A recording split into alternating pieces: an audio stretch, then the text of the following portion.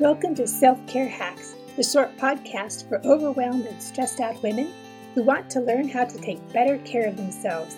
I'm your host, Anita Ojeda. I used to suffer from overwhelm and stress too, but I've learned how to take care of myself and take care of others. You can too. While decluttering my office, I came across a report I wrote in Spanish for a culture class the year I spent in Spain. I remember the shock of finding out that kids in Spain didn't get gifts on Christmas morning. As an 18-year-old, I naively thought every child all over the world received gifts at Christmas. But no, in Spain, children set their shoes out on the front porch on the night of January 5 with hay for the wise men's camels. The next morning, they rush outside to find the hay gone and presents in their place. Presents in shoes? No, thank you. Only tiny gifts fit in shoes. Americans have trees, big trees, that shelter bigger and better gifts each year. In my ethnocentric naivete, I chuckled a bit at the poor Spanish children who missed out. They never experienced the glories of mountains of brightly wrapped Christmas presents stacked under a tree. Those poor children never spent hours shaking gifts to suss out the contents. They never searched their parents' closets, looking for hidden stashes of gifts. The poor things missed out on the best parts of Christmas. Or did they? I remember the winter we lived at the end of a holler in West Virginia. It stands out in my mind as the worst, best Christmas ever. We lived in an idyllic, turn-of-the-century, two-story house on 40 acres. Enough land that my parents finally caved to my begging for a pony. Peanut had an ornery streak, though. One day she jumped up on the veranda and trotted through the kitchen in an attempt to rid herself of my little brother. Nevertheless, I loved her and defended her actions to all who complained. While scouring swap meets for bargains, my parents discovered an old harness. I convinced them to buy it, for I had a hazy dream that Peanut would pull a wagon, or perhaps even a plow. I was only 8. As winter drew near, we shivered at night in the cold rooms. In the evenings, our dad read chapters from the Little House on the Prairie books. A new dream formed in my head. I wanted a sleigh for my pony to pull. I wanted to whip across the snow-covered fields like Laura Ingalls Wilder, wind tugging at the edges of my hand-knit scarf as sleigh bells rang out merrily on the crisp morning air. At 8, I didn't know the difference between romantic fantasy and reality. Peanut had never worn a harness. We lived in West Virginia, where snow accumulations rarely covered the tops of my boots. Although my parents loved swap meets and garage sales, the chances of them finding and purchasing a sleigh on their limited means hovered below 0. For months before Christmas, my parents kept the 4 of us out of the barn. On long winter evenings, they would disappear inside after we went to bed, and we could see the mysterious glow of lights through the weathered wood slats. My older sister and I imagined all the things our parents might be doing. "They found a sleigh and are refinishing it for me," I insisted. "Maybe," she replied with doubt in her voice. "Maybe Mom is sewing something for us out there." "Nah," I insisted. "She has a sewing room inside. Why take her machine out to the barn?"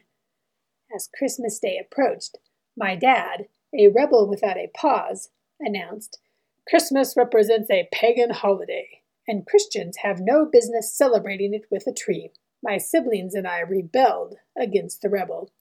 We couldn't understand his sudden decision to forego a tree. Obviously, our parents still meant to give us gifts. We traipsed around the property, breaking off bottom branches of evergreens. Our mom looked a little surprised when we carried our pile to the house and made an awkward corner concoction that sort of resembled a tree. We dug through the attic and found the lights and ornaments to dress our tree, regardless of our dad's dictates. Our forbidden Christmas activity fueled my fever for a one-horse open sleigh. I imagined the card with my name on it lying under the tree on Christmas morning. In my mind, I ran to the barn and ripped a blanket off a beautifully restored sleigh. Next, I would hurriedly hitch Peanut up and dash off across the snow-covered fields. On Christmas morning, 8 feet thundered down the stairs, and eager hands flung open the parlor door. Our parents had come through and left gifts under the tree. Vicky had an amazing black tricycle with white polka dots. Kevin had a toolbox with tools inside. Donnie and I, we had cards with directions to head out to the barn. When we arrived, my parents pulled off the blankets and revealed furniture. Yes, 2 bed frames, dressers, cozy chairs, and desks. My sister's set looked antique and paired beautifully with the delicate yellow floral pattern that covered the chair seat, quilt, and pile of folded curtains. My set, a beautiful white, had my favorite Sears and Roebuck catalog fabric covering the chair. The pastel patchwork pattern looked crisp and clean, but not too girly. A warm quilt matching the curtains and chair completed the set. My face fell. I struggled to come up with an appropriate response. Hot tears of disappointment, bored with the knowledge that my parents had spent hours refurbishing used furniture for us. They had looked through the earmarked catalog pages and figured out which dream belonged to which daughter. The bed frames would replace the paint cans under the corners of our mattresses. Desks and chairs and pretty fabric would turn our rooms into beautiful bowers, just like the ones we drooled over in the Sears and Roebuck catalog. My unrealistic expectations crashed around me. I remember mouthing an incoherent "thank you" for their gift, and pouting the rest of the day. No beautiful sleigh. No sleigh ride behind my frisky pony. Instead, a sacrifice for something I didn't want, but something I needed. By the end of the day, or perhaps it took a whole week, I had fallen in love with my furniture as reality set in. Peanut would have made a lousy and dangerous carriage pony.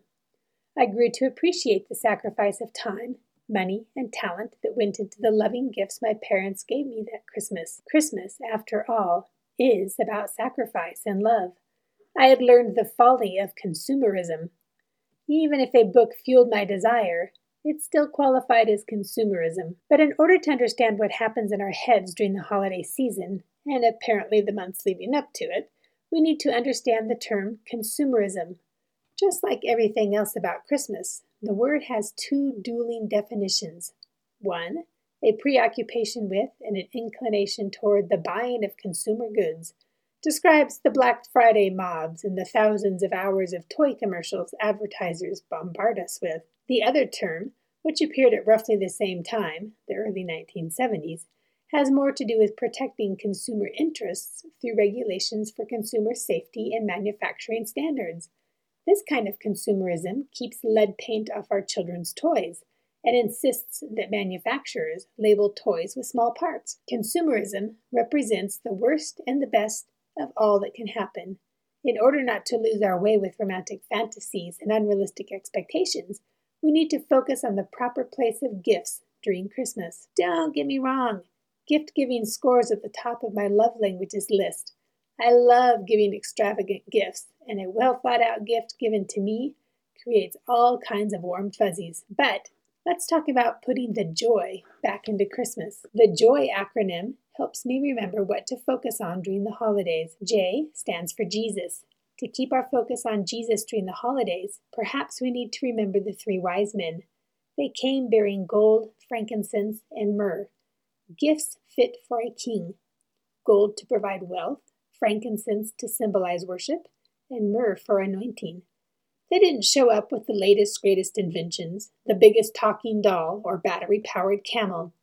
Tried and true gifts that fulfilled real needs, both present and future. I invite you to stop the insanity of Christmas consumerism, the bad kind, not the good kind. A healthy self-care routine involves planning ahead, setting expectations, and making decisions as a family about what Christmas means to each of you. O stands for others. Learning about our family members and teaching everyone in our family to focus on others helps protect us against consumerism. You can check out the free love languages test. I'll leave a link in the show notes. You'll find tests for married people, singles, teenagers, and children. What you learn may surprise you. The results will certainly help you navigate a less stressful holiday season. The Y stands for yourself. Don't forget yourself over the holidays. Keep up your healthy self-care routines. You'll discover that as you say no to consumerism, you'll have more time for reflection and self-care. This will equip you to handle all the stress that comes with busy seasons in your life. So don't forget, today's hacks spell out joy, Jesus, others, yourself. Join me next week when I share 5 hacks to help you avoid the post-holiday blues. Take care of yourselves, my friends. You are worth it. You can find me at selfcarehacks.net or check out the show notes for links to my social media accounts. If you enjoyed this podcast, take the time to tell a friend. Together we can build each other up and teach each other how to take better care of ourselves. I'll see you here next Tuesday with more self-care hacks to help you overcome the overwhelm.